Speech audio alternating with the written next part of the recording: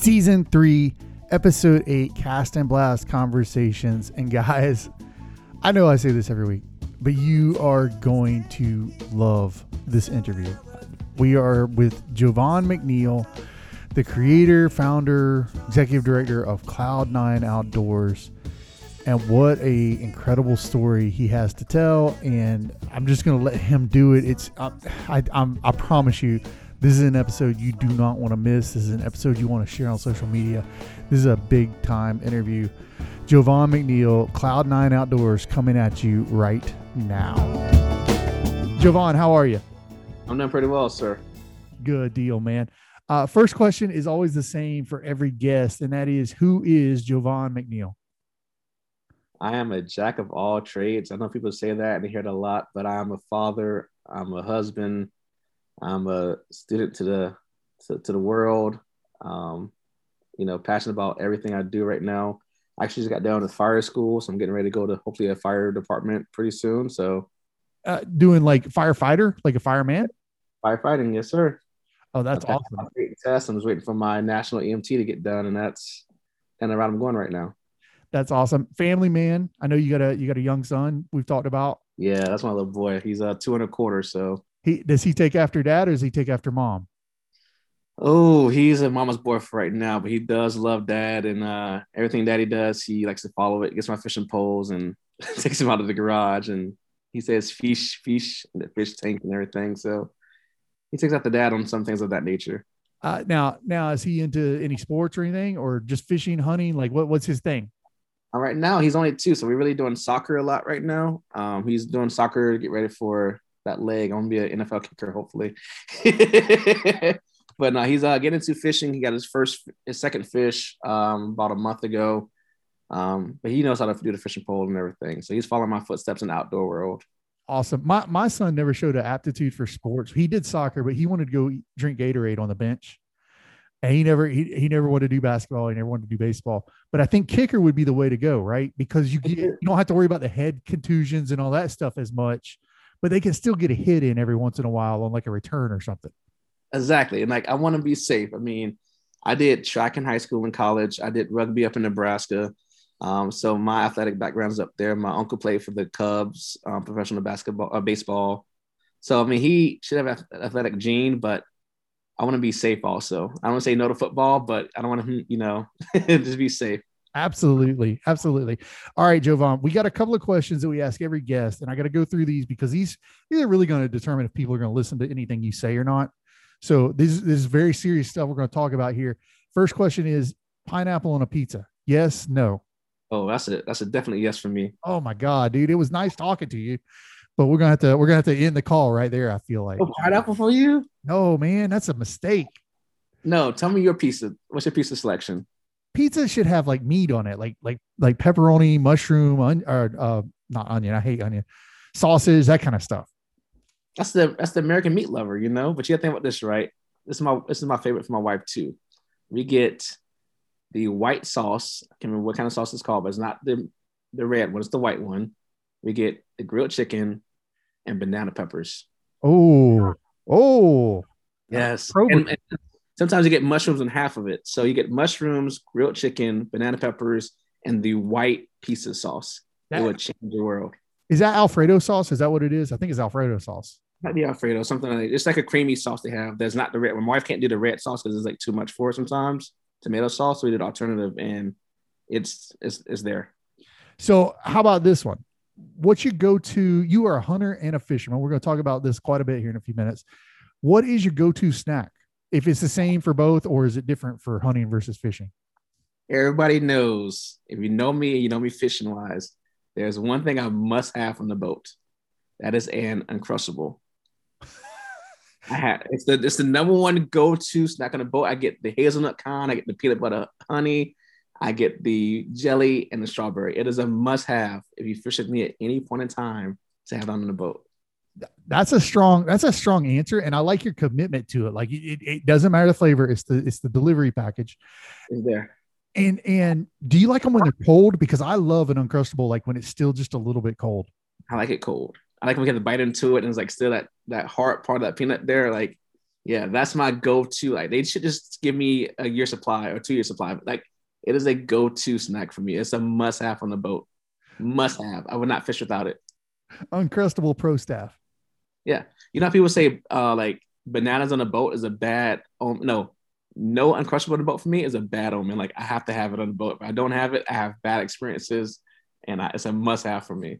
That's awesome, man. What is your favorite Little Debbie? This is the last one of these, but what's your favorite Little Debbie snack? That's a tough one. You know what? I'm gonna be honest with you though, and it's not gonna be everybody's favorite, but I like the Swiss rolls. I think that's strong. I think you'd be surprised how many people like the Swiss rolls. Like, the honey bun is. I guess I'm older now, but honey bun is too sweet for me. The strawberry swirl is like, eh. The Star Crunch is, yeah. The Nutty Buddy bar is, you know, you go either way, but that Swiss roll hits all the time. And you feel good because you get two for the price of one. So you feel like you're winning something. You're really not, but you feel like you're winning, and it's always messy. But the Swiss roll would be my favorite Little Debbie snack. My man's dropping truth about Little Debbie's. He just went down the list.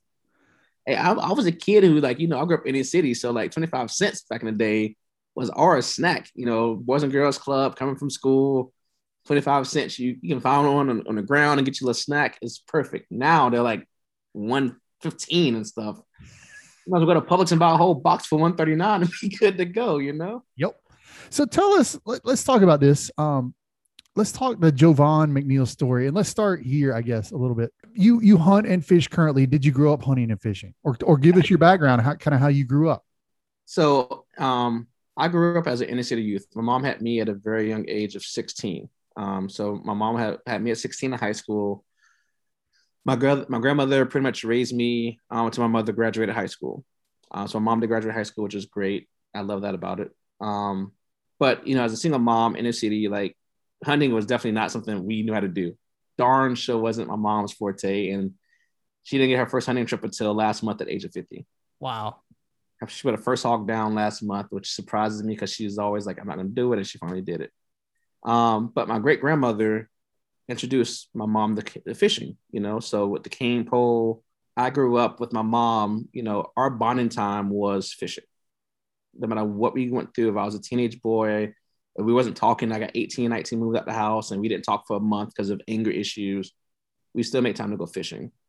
So my story to the outdoors in that aspect was like, my great grandmother introduced my mom to it, and became our bonding time as just family, was fishing. From Morris Bridge to the old Gainey Bridge that they tore down, which really hurt me a lot. They tore down the Gainey Bridge. I'm from Tampa Bay, so anybody in Tampa Bay, like old school fishermen, know that Gainey Bridge was special to a lot of us. I'm getting teary-eyed talking about the Gainey Bridge.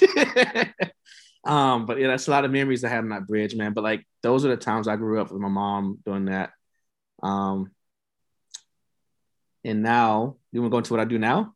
Yeah, absolutely. I mean, so you grew up fishing when you went away to college. Did you go? I didn't go to college. I went to Nebraska, actually. I went to Nebraska for college. Big city guy. I was a track star. Went to states, several times in high school. And I had a lot of options to go to like Florida, Webb International, FIU, and schools like that. But I chose to go to Nebraska because I'm a big city guy and I want to try something different.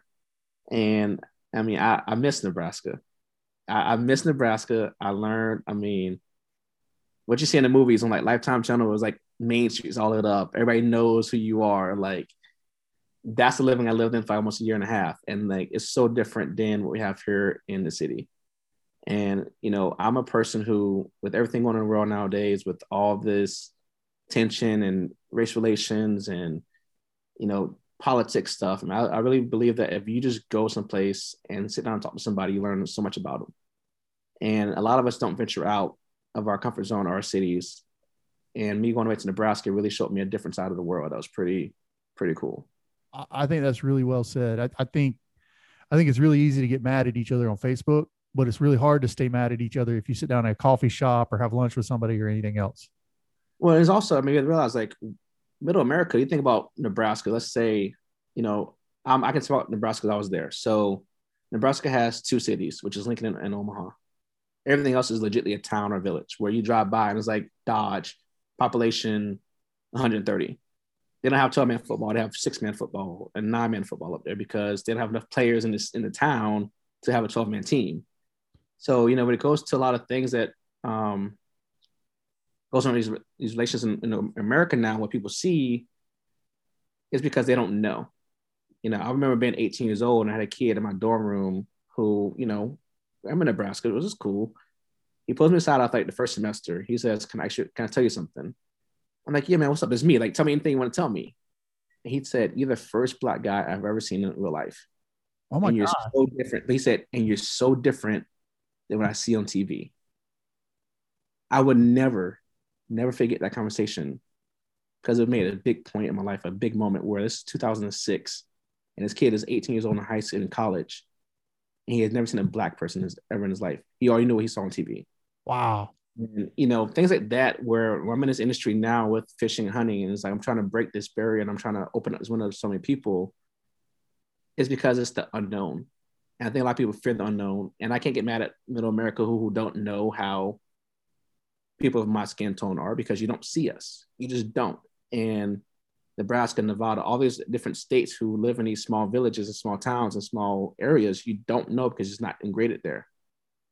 So I think America really has to like start doing more. I want to start doing like, it's been an idea I had for a long time. I just can't get it together. It's like called, it's like dinners, having two people from different sides just get down and talk over dinner. Like you and I are doing right now. Because like you said, when you sit down and talk to somebody and actually listen without a show of Facebook, without a show of a group behind you or a circus of people trying to hype you up, just sit down and talk and listen. So much can change in that one moment that you don't even realize it. Love it. I love it. So you get done at Nebraska, you come back to Tampa? I do. I had a little injury up there and I went through a little bad spot. I mean, you think about go from being track star in high school to going to Nebraska with no family members up there. And I, got injured and went through a little, I don't want to say depression state, but you went down like, I got nobody here. You kind of stopped caring about stuff. And, my grades kind of dropped a little bit. Just something happens because I can't run track. I can't do what I was known, for doing. So I came back home and started working down here and going to school for stuff and just trying to find my way. So let's get into it because this is the thing we really want to talk about. You start Cloud9 Outdoors or was that just a dream at that time? Like how did that kind of come about? So Cloud9 Outdoors is my nonprofit. And ever since I was a kid, I've always had this vision because again, fishing was my thing. I always had this vision of like having 5 acres with a pond and like a trailer as like a classroom portion. Having families come out, on the weekends for free and catching fish and eating fresh fish for like that weekend, Always was a dream of mine. It's like I think about that dream every day and it's like where I'm at now is just insane. I get excited a little bit. But when I got married in 2015, I told my wife, I was like, hey, the wedding is yours, but I want to start my nonprofit after we get married because I knew we had the money coming in for the wedding and everything and, all the gifts and everything. I was like, hey, I really want to start my nonprofit after we get married. We got married on December 5th, 2015. Cloud9 Outdoors was born legally statewide December 15th, 2015. So 10 days after I got married, Cloud9 Outdoors was formed. I had no intentions of it being where it's at now. To me, it went from being just fishing wise to realizing these kids need more than just fishing and realizing fishing was more than just a trip on the water. To the point now where we are a year-round program with kids graduating from our program from high school, getting scholarships to go to trade schools and colleges. We're doing mentorships in the schools every school year. We host fishing, archery, kayaking, hunting, stuff that I didn't know any experience on at all.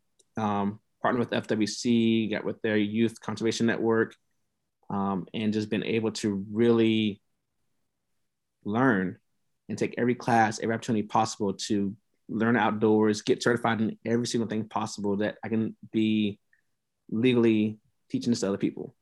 So I want you to back up a little bit. You and your wife get married. You have this dream to start a thing that is fishing on in your mind was going to be you're going to buy some land or something and have a fishing pond. And it's morphed into this thing. So kind of take us through that process. Like, how did that change? And how did it get to where it is now? And then I want you to explain what it is now, because I feel like you're so excited. You jumped ahead a little bit on us, and I feel like people don't even understand like what you're doing with these kids, how these kids get to this program. So let's walk through that. So right now we're tied so well into the school system, and parents are seeing what we're doing and success stories that um, we take about 20 youth a year into our program. We do offsite events also, like this Sunday we have a big fishing workshop, but our actual Cloud Nine Outdoors program is 20 youth a year. And what we do, we have a parent liaison on the board. So my mother, who had me at 16, can relate to a lot of these parents who are single parent families. Let me go back. We cater to single parent families, inner city youth, and troubled teens. Um, so my mother, who had me at 16, is our parent liaison. She can talk to these parents because she's been there, she's went through it, she knows a lot about that. I'm a liaison for the parents in the school system. So let's say little Johnny got in trouble at school or is going through, his math class is too hard for him and mom or dad can't make it to the school.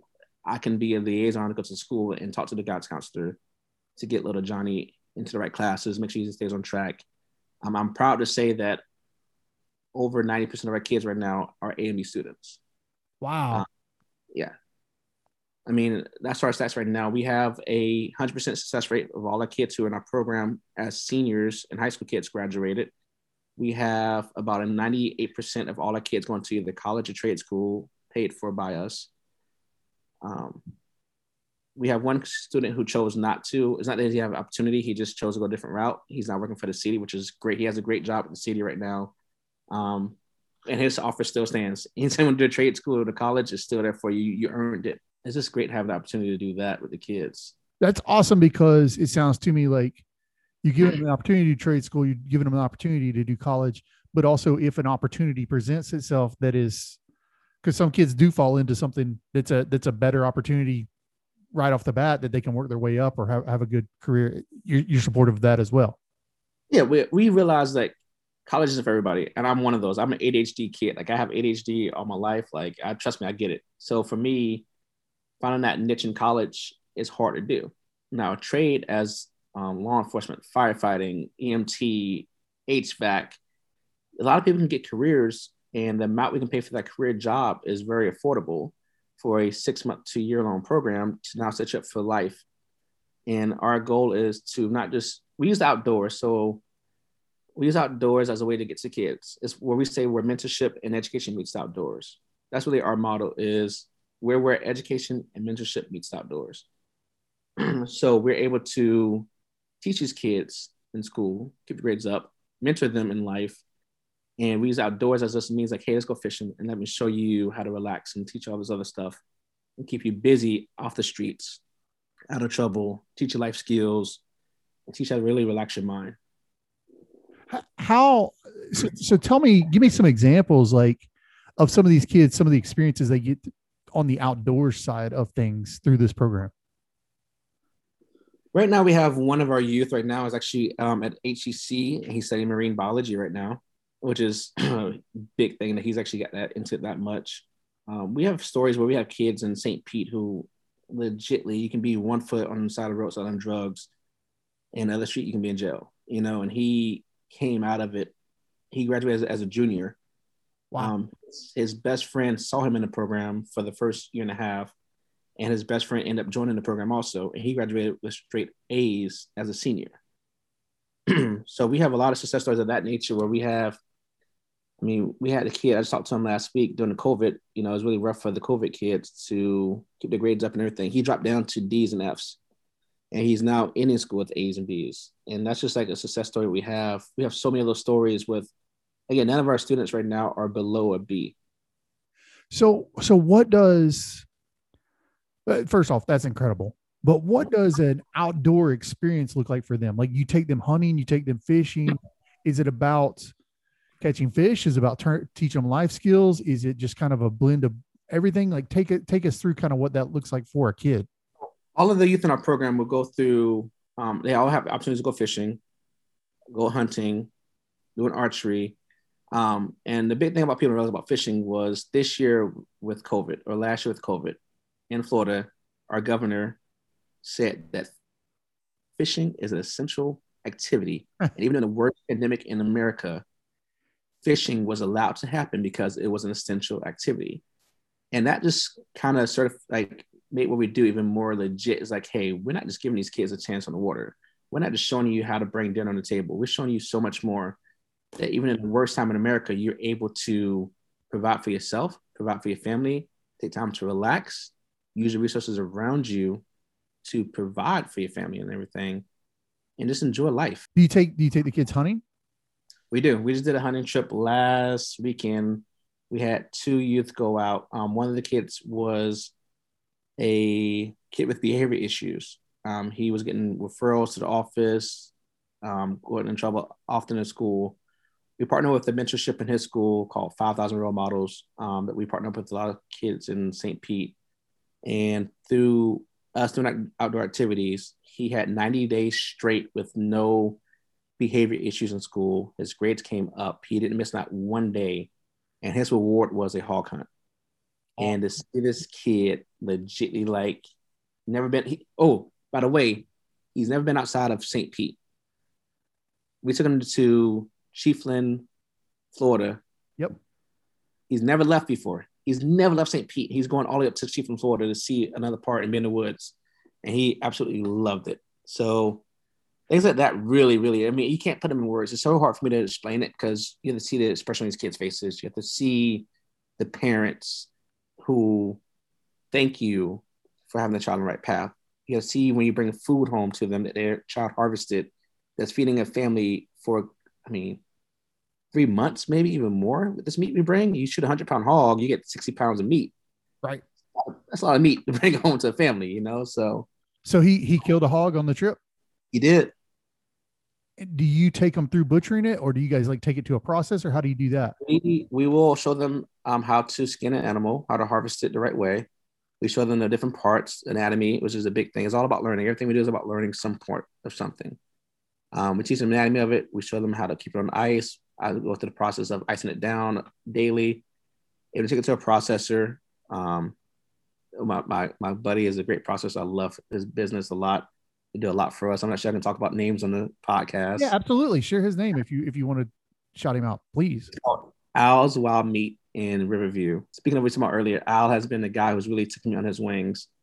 I remember my very first deer. I can watch YouTube videos as much as I want to.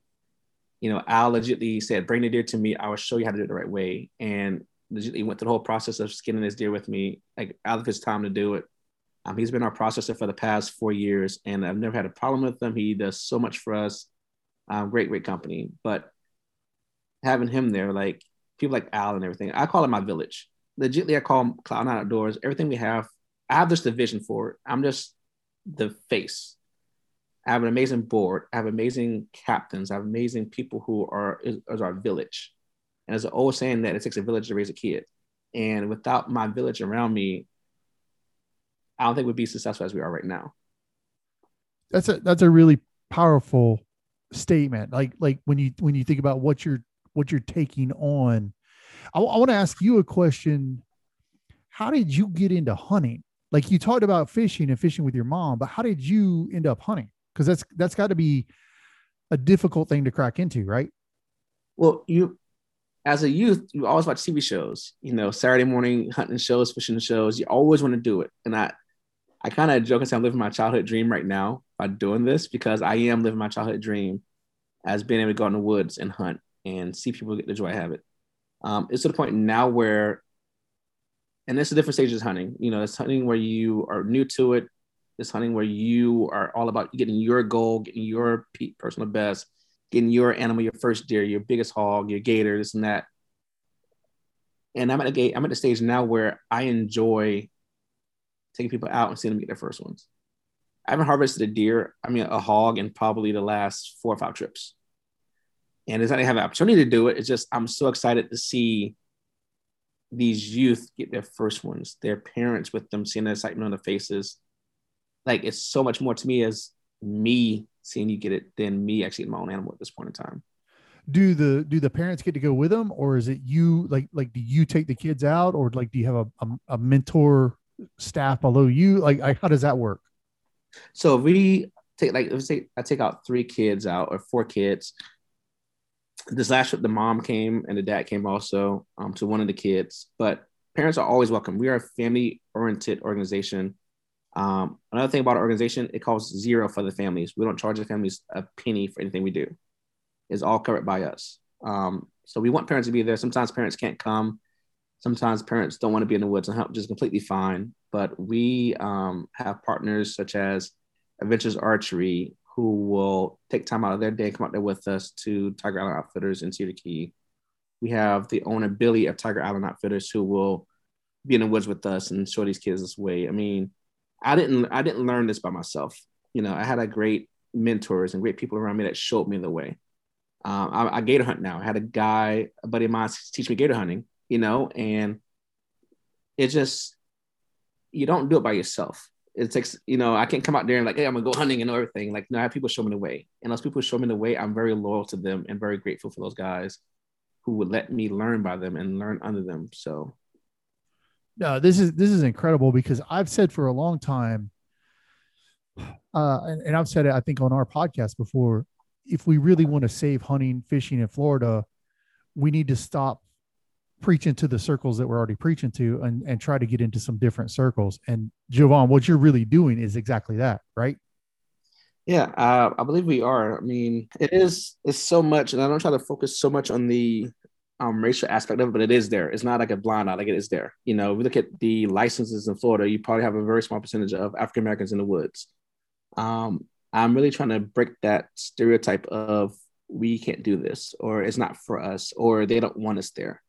And I think that's a very negative connotation that says, hey, we're not welcome in the hunting community. I've been met with open arms. I've been shown the way by people who legitimately have given me access to land. I mean, I got 5 acres granted to me that, hey, Javon, you love this so much. I see the joy in your eyes. We have 5 acres that you can manage and have if you want to. And, you know, that goes to have that, like, it's such an honor and privilege to have people see a passion and trust you and respect them enough that they're willing to help you out with something. I think you're talking about something too. And maybe this is what you just said. This is what I heard a little bit, or this is what I've always believed. It's not, it's like there's not a path for some of these kids to get into the outdoors because they don't grow up with parents that hunt or fish and they don't have the opportunity. So they're not resistant to it. They just don't know that it's out there or how to get into it. It's an intimidating factor for a lot of people, but particularly these troubled kids from single family homes, inner city kids that aren't exposed to it the same way. It's not on Saturday morning TV anymore, right? Like, and it's not, I have the privilege of growing up in a house where my dad, Saturday mornings, we were hunting or fishing. A lot of these kids don't have that opportunity and privilege. And that's really what you're talking about, right? It is. It really is. I mean, you can't tell me, and I can't say that now because now we have hogs and stuff in inner cities. Now we have, you go to Riverview, St. Pete, there's hogs there, there's turkeys there. Like, I live in Clearwater and I saw a turkey a block from my house last year. Like, what is going on here? I don't know how I got there. I've only seen it once. I videotaped it. It was shocking. But I mean, you start to see it now more. And these kids don't have the means access to go to the woods. There's no woods around us. You know, unfortunately, not an unfortunate thing, but I'm driving 2.5, 3 hours to take these kids to Cedar Key. And I have to go that far up to really go somewhere. And I have a great partner with them. Don't get me wrong. I love the partnership, but then I'm still driving 3 hours up there to hunt. And that's a 3 or 4 hour hunt and driving 3 hours back. It's a long day for us. But it's worth every minute of it. I'm also, and you know, I had a call with somebody the other week, and we were talking about my program. I take kids out on the boat all the time. I love taking kids on the boat because to me, it's an experience that if you live by the water and you've never been on the water, you should at least experience it at least once. And I do fishing trips with kids. Like, you know, every third Thursday, we do a 2-hour trip with the captain in St. Pete, where we go out from like probably 5:30 to 7:30 every third Thursday. Just get kids on the water to experience it and get that feel of being on the water. Oh my gosh, this is my backyard. Oh my gosh, this is St. Pete. This is the pier. This is downtown. This is how it feels to be on the boat. And somebody's like, well, you know, these kids don't have access to a boat all the time. How can they fish without you? And although I give kids fishing poles, our workshops teach these kids, you know, all these tools, how to get the bait, worms, shrimp, how to hook everything. Here's your fishing pole. we're now going to start doing it more of the land-based stuff because these kids might want to go do land-based, not be on a boat, which is true. And it was a weakness in I want to say it was a weakness in my program as a blind spot that I didn't see where, hey, I'm giving you a boat ride. I'm teaching you to show you a city and catch you some big fish, but I'm not taking you out in these smaller locations all the time. Like I should be doing more of it. So we're really going to expand on doing more of the land-based stuff with these youth because in their backyard, there's freshwater ponds. There's, the Skyway right there the parents can go to. And you go to the St. Pete Pier now and fish. There's so many things around you can go fish at now just from land. And I had a blind spot that I wasn't doing it enough until somebody opened my eyes to it. So I was always learning for this also. It's super powerful too. And that's a thing again that we've talked about as well. I grew up in a Southern Baptist church.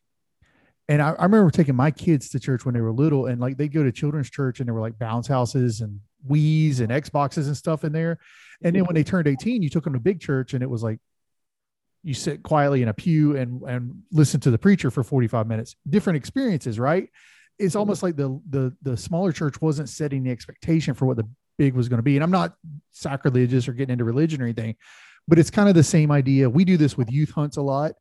We take them on a youth hunt for waterfowl or something to the best property that there is, and they get a great hunt, but they can't recreate that.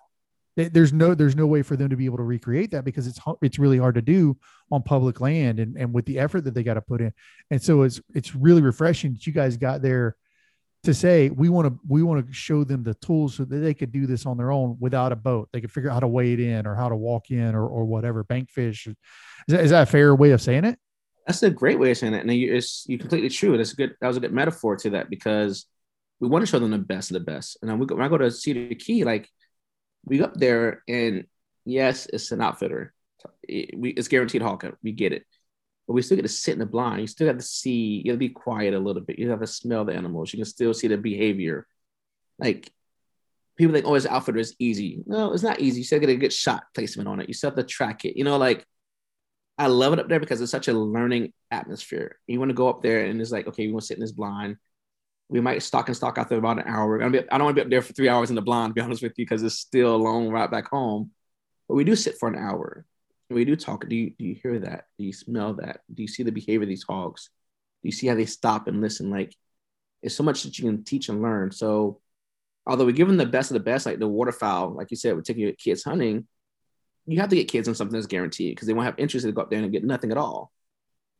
But you have to also use that guaranteed shot to teach them everything they know about that.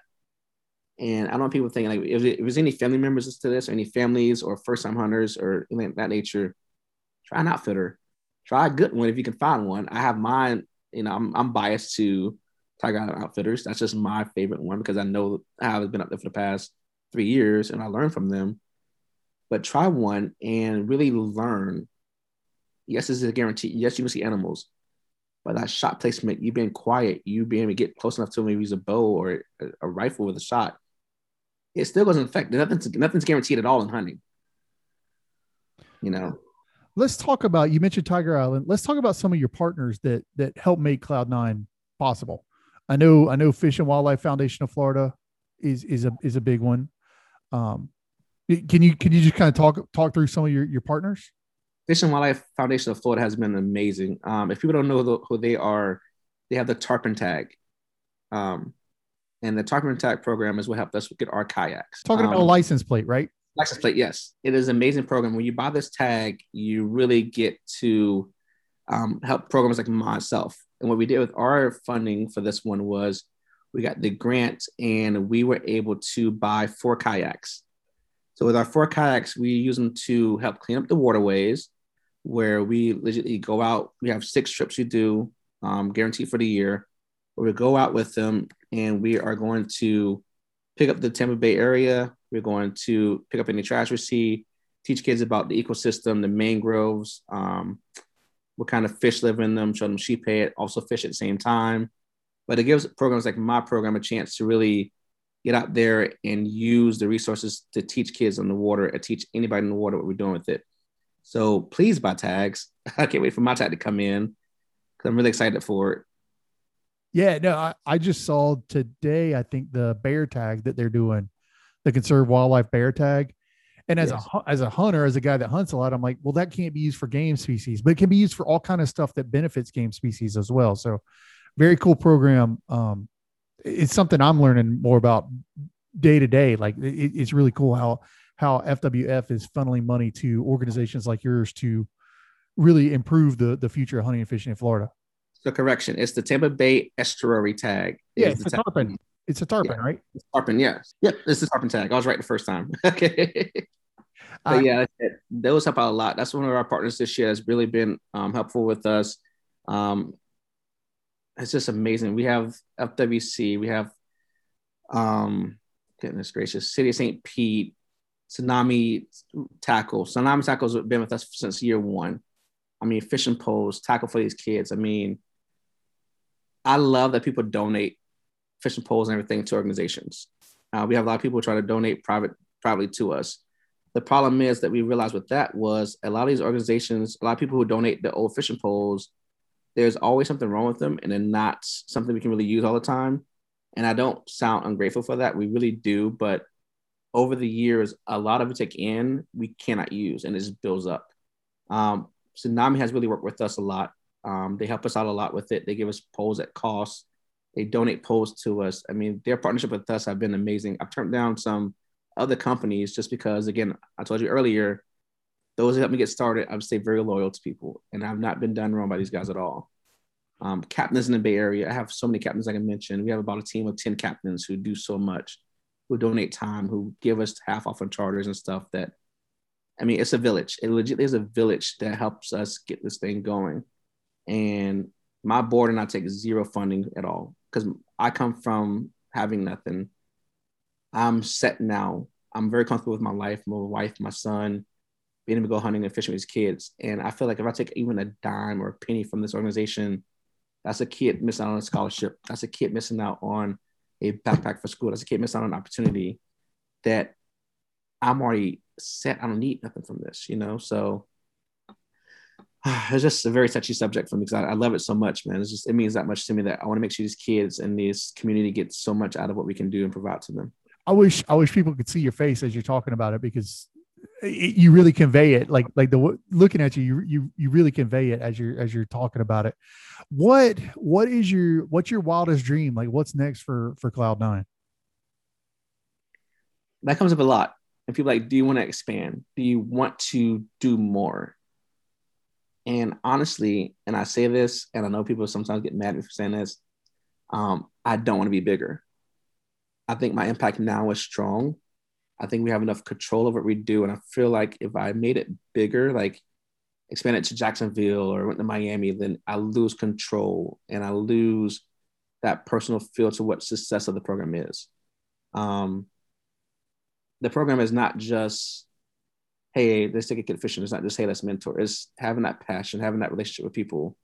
One of my most memorable moments with the parent, and there's so many parents who just, gosh, I mean, the stories I could just, it's amazing and crazy at the same time. But I was out fishing with this one man, Deshaun. Deshaun was one of my first teens. Actually, was my very first teen. Deshaun has been with me for almost 6 years now. He's already graduated, got P-Tech. He got an HVAC degree and everything. We was out fishing one night at Clearwater Pier. It was like 11 o'clock at night, maybe 11:15. I said, Deshaun is getting late. He lives in St. Pete. So I had to drive all the way down to St. Pete from Clearwater, which is a good, easy 40-minute drive, 40-minute drive. I said, hey, Deshaun is getting late. You know, call your mom. We need to make sure she's okay. Call his mom, and you have kids. I have a son. His mom tells me on the phone, she's like, Javon, I'm sorry, I get emotional because it's so deep and I don't want to cry on the podcast. But for a mother to tell you, like, Javon, my son's with you. Have no worries. Just bring him back when we get done. Like, that's a parent. I mean, this is your son. This is your seed. This is your child. I'm not a family member. I'm not a, I'm not a family member. I'm just some person that is teaching your kid these life lessons. And for you to tell me that, like, hey, like, he's with you, I don't care. Like, I'm not worried about nothing. I know he's in good hands. I know he's taken care of. Like, that is such a powerful statement for a parent to tell somebody who's not a family member, who's not even, like, it's just, that moment would never not get me emotional because it has such a big thing for a parent to tell that to you. I'm sorry to cry. I'm a grown man crying on the podcast. This is not cool. This is not cool. I love it. I love it, man. I love your passion. But yeah, I love it. And I love the way you started that answer talking about you want to keep it into a thing you can control because of the impact you're able to make. It's not about piling up numbers so you can say you're bigger or more or whatever. It's about really making real life impact on these kids in your community, which is nice job, man. Like that's a powerful thing. so thank you. Like I said, people that question gets people all the time. Why don't you get bigger? Why don't you want to grow? I'm like, because I'm good. Like I'm not done here yet. St. Pete still needs us. Tampa Bay still needs us. It's not done. There's so many kids here that are without. Why don't I leave my community? Why don't I leave where I can still impact? And like I said, my kids are not.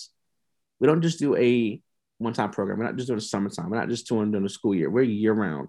We have a retention rate right now of about 98% of our kids who come into our program stay with us. We had one kid move to Atlanta.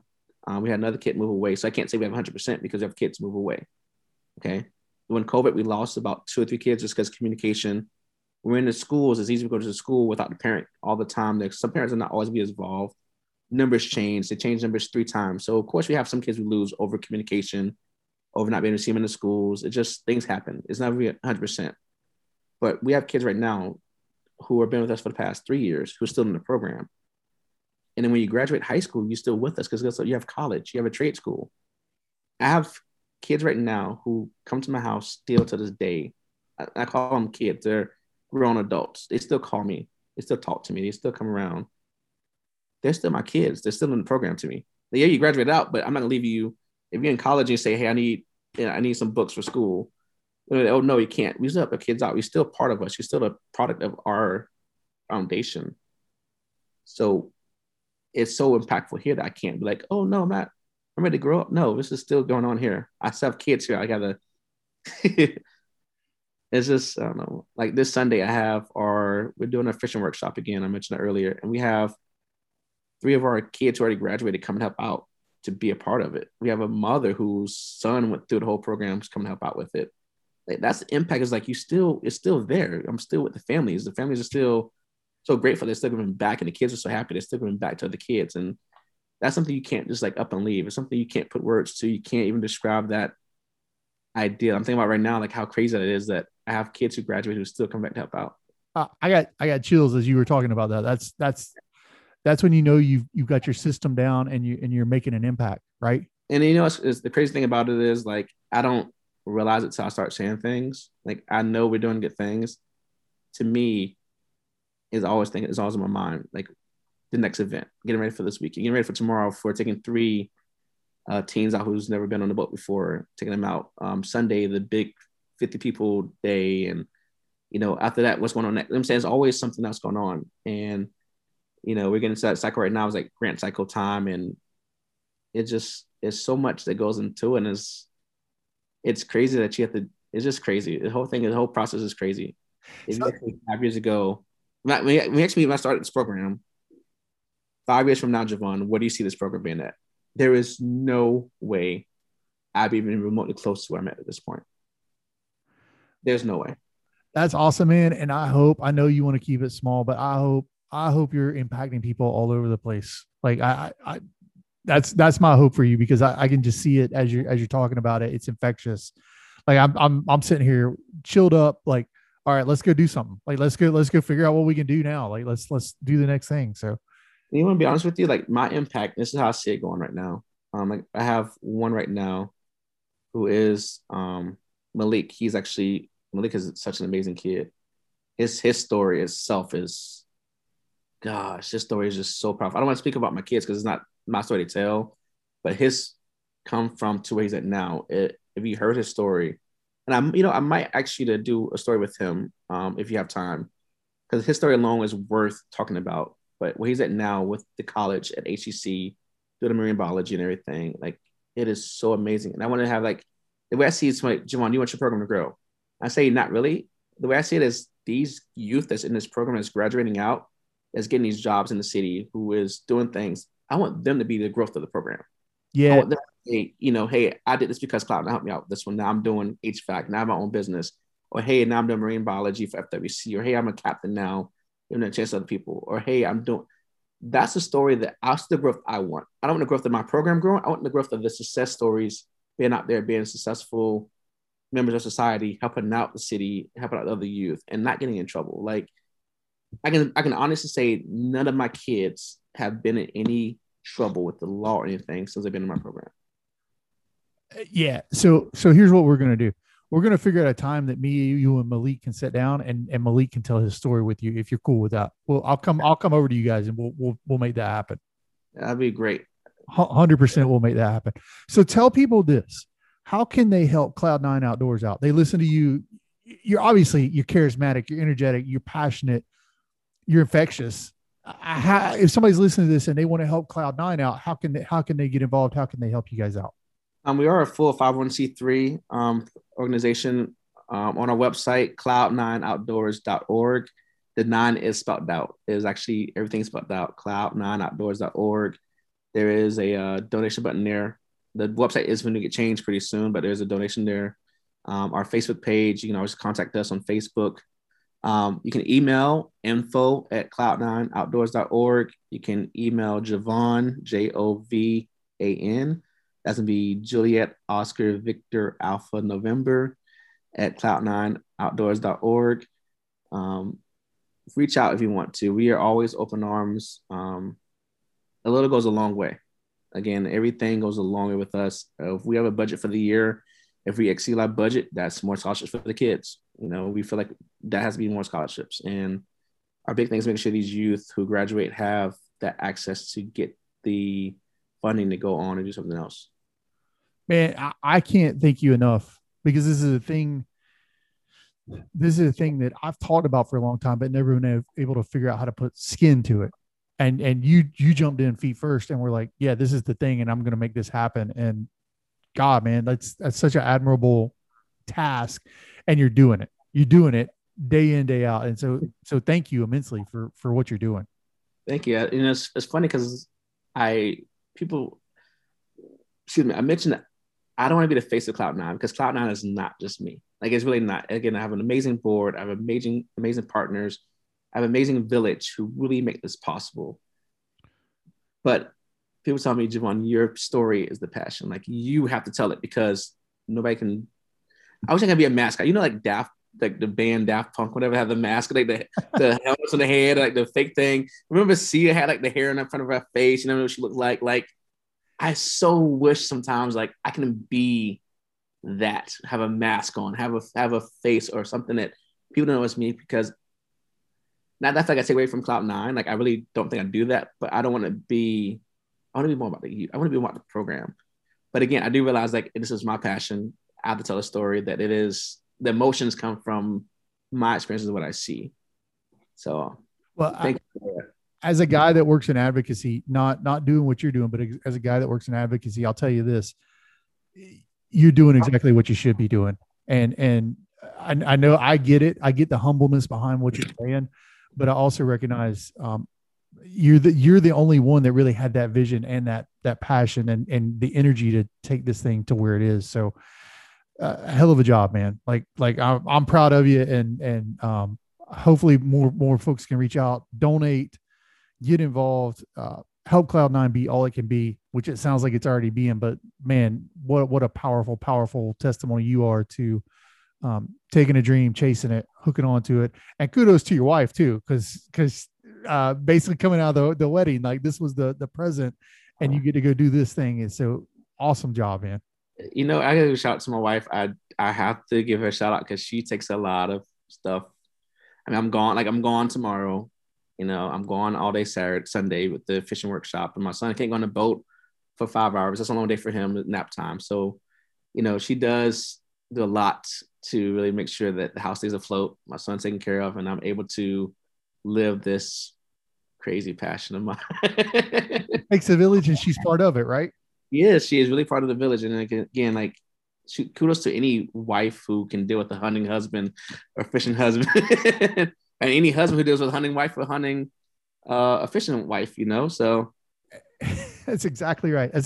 And the last thing I'm going to say is, Do not stress because Jovan has not shot a duck yet, but we're going to fix that this next duck season. We've already talked about that. We're gonna get that cleared up, right? You know, it's so sad. Like I've never done fowl. I haven't done fowl. I haven't got a turkey because I bow hunt. So I'll be honest with you. I've had a shot at the turkey. But with bow hunting a turkey, it's a lot different than a shotgun. And I guess I'm too, modest to use a shotgun for a turkey. I don't know. I just want to get my bow. I want my first one to be with the bow. That's like my go-to thing with my bow hunting. But yes, I've gotten a gator before I got a turkey or a game fowl. I've got a deer before I got a turkey or a game fowl. So I definitely get some ducks this year. Yeah, we're gonna make that happen 100%. Jovan McNeil, tell folks you gave us the Cloud9 handles. Where can they find you on social media? My social media, so Jovan, Jovan McNeil is my Facebook. My first name, I do it in the alphabet. Juliet, Oscar, Victor, Alpha, November, Space, McNeil, Michael, Charlie, November, Echo, Igloo, Lima. That's me on Facebook. My Instagram is the same. It's Jovan0330. That's my Instagram. So you can find me on there. It's my son a lot on my Instagram. I do a lot of stuff with my son's on there a lot right now with his crazy hair and his laughter and stuff. My Facebook page is there also. So awesome, man. Jovan, thank you so much. I know you got to get to put that boy to bed. Thank you for joining us and telling us your story. And we're gonna come sit down with you and Malik and let you tell Malik's story, or let Malik share his story. And just awesome, man. Thank you for letting us be a small part to help tell it. Thank you. I know you're trying to end the show, but I have one more thing for you. Okay. Shoot. My go-to fishing snack is Crushable. My go-to hunting snack is really sunflower seeds. I'm going to shoot some ducks with you, which is water and hunting. What snack should I use? Oh, because you're going to be on the boat. Like you're torn. Studying my Crushables, but I'm also hunting. So, what you going to give me for this snack over here? Well, I'll tell you this because everyone listening to this knows me well enough probably to agree. Part of duck hunting, the best part of duck hunting is it's social, because it can be slow, but ducks trickle in. So you're sitting in a blind, but you're able to talk. You don't have to be quiet like you do deer hunting or hog hunting or stuff. So the best part of duck hunting is the social aspect. Well, sometimes I bring a griddle out there and we just throw down. Like we'll do bacon. I am well known for frying honey buns in the bacon grease when we get done. You frying honey buns? Yeah, you just lay them in the bacon grease and like get them just a little bit crispy on it. Do egg, like the whole 9 yards, man. So we can bring Uncrustables. Maybe we'll fry an Uncrustable. Maybe we can do that. I would so record that and put it on social media. Okay, that's it. We're gonna fry Uncrustable. It's happening. It's happening. Jovan McNeil, go follow him. Go check out cloud9outdoors.com and .com or .org. It's .org, but I own both domains because we go to .com, it will push you to .org. I want to make sure, for protecting of the kids, that nobody took the other domain as .com and made it like something crazy. Awesome. So you go to .com. Our main one is .org, but they both should take you to the .org website. Go there, donate to this program, help these kids out, help Jovan out. Thank you so much, man, for your time and for what you're doing. We appreciate it. My pleasure. Thank you so much for your time. Thanks again to Jovan for joining us, for his passion for what he's doing. My gosh, what an amazing work this man is doing in the Tampa area. Make sure to go to cloud9outdoors.org and donate to this cause, because the dude is the truth. He is really, truly making an impact in these young people's lives, and it's incredible to see. So thank you to him for joining us. Thank you guys for listening, and we will see y'all next week.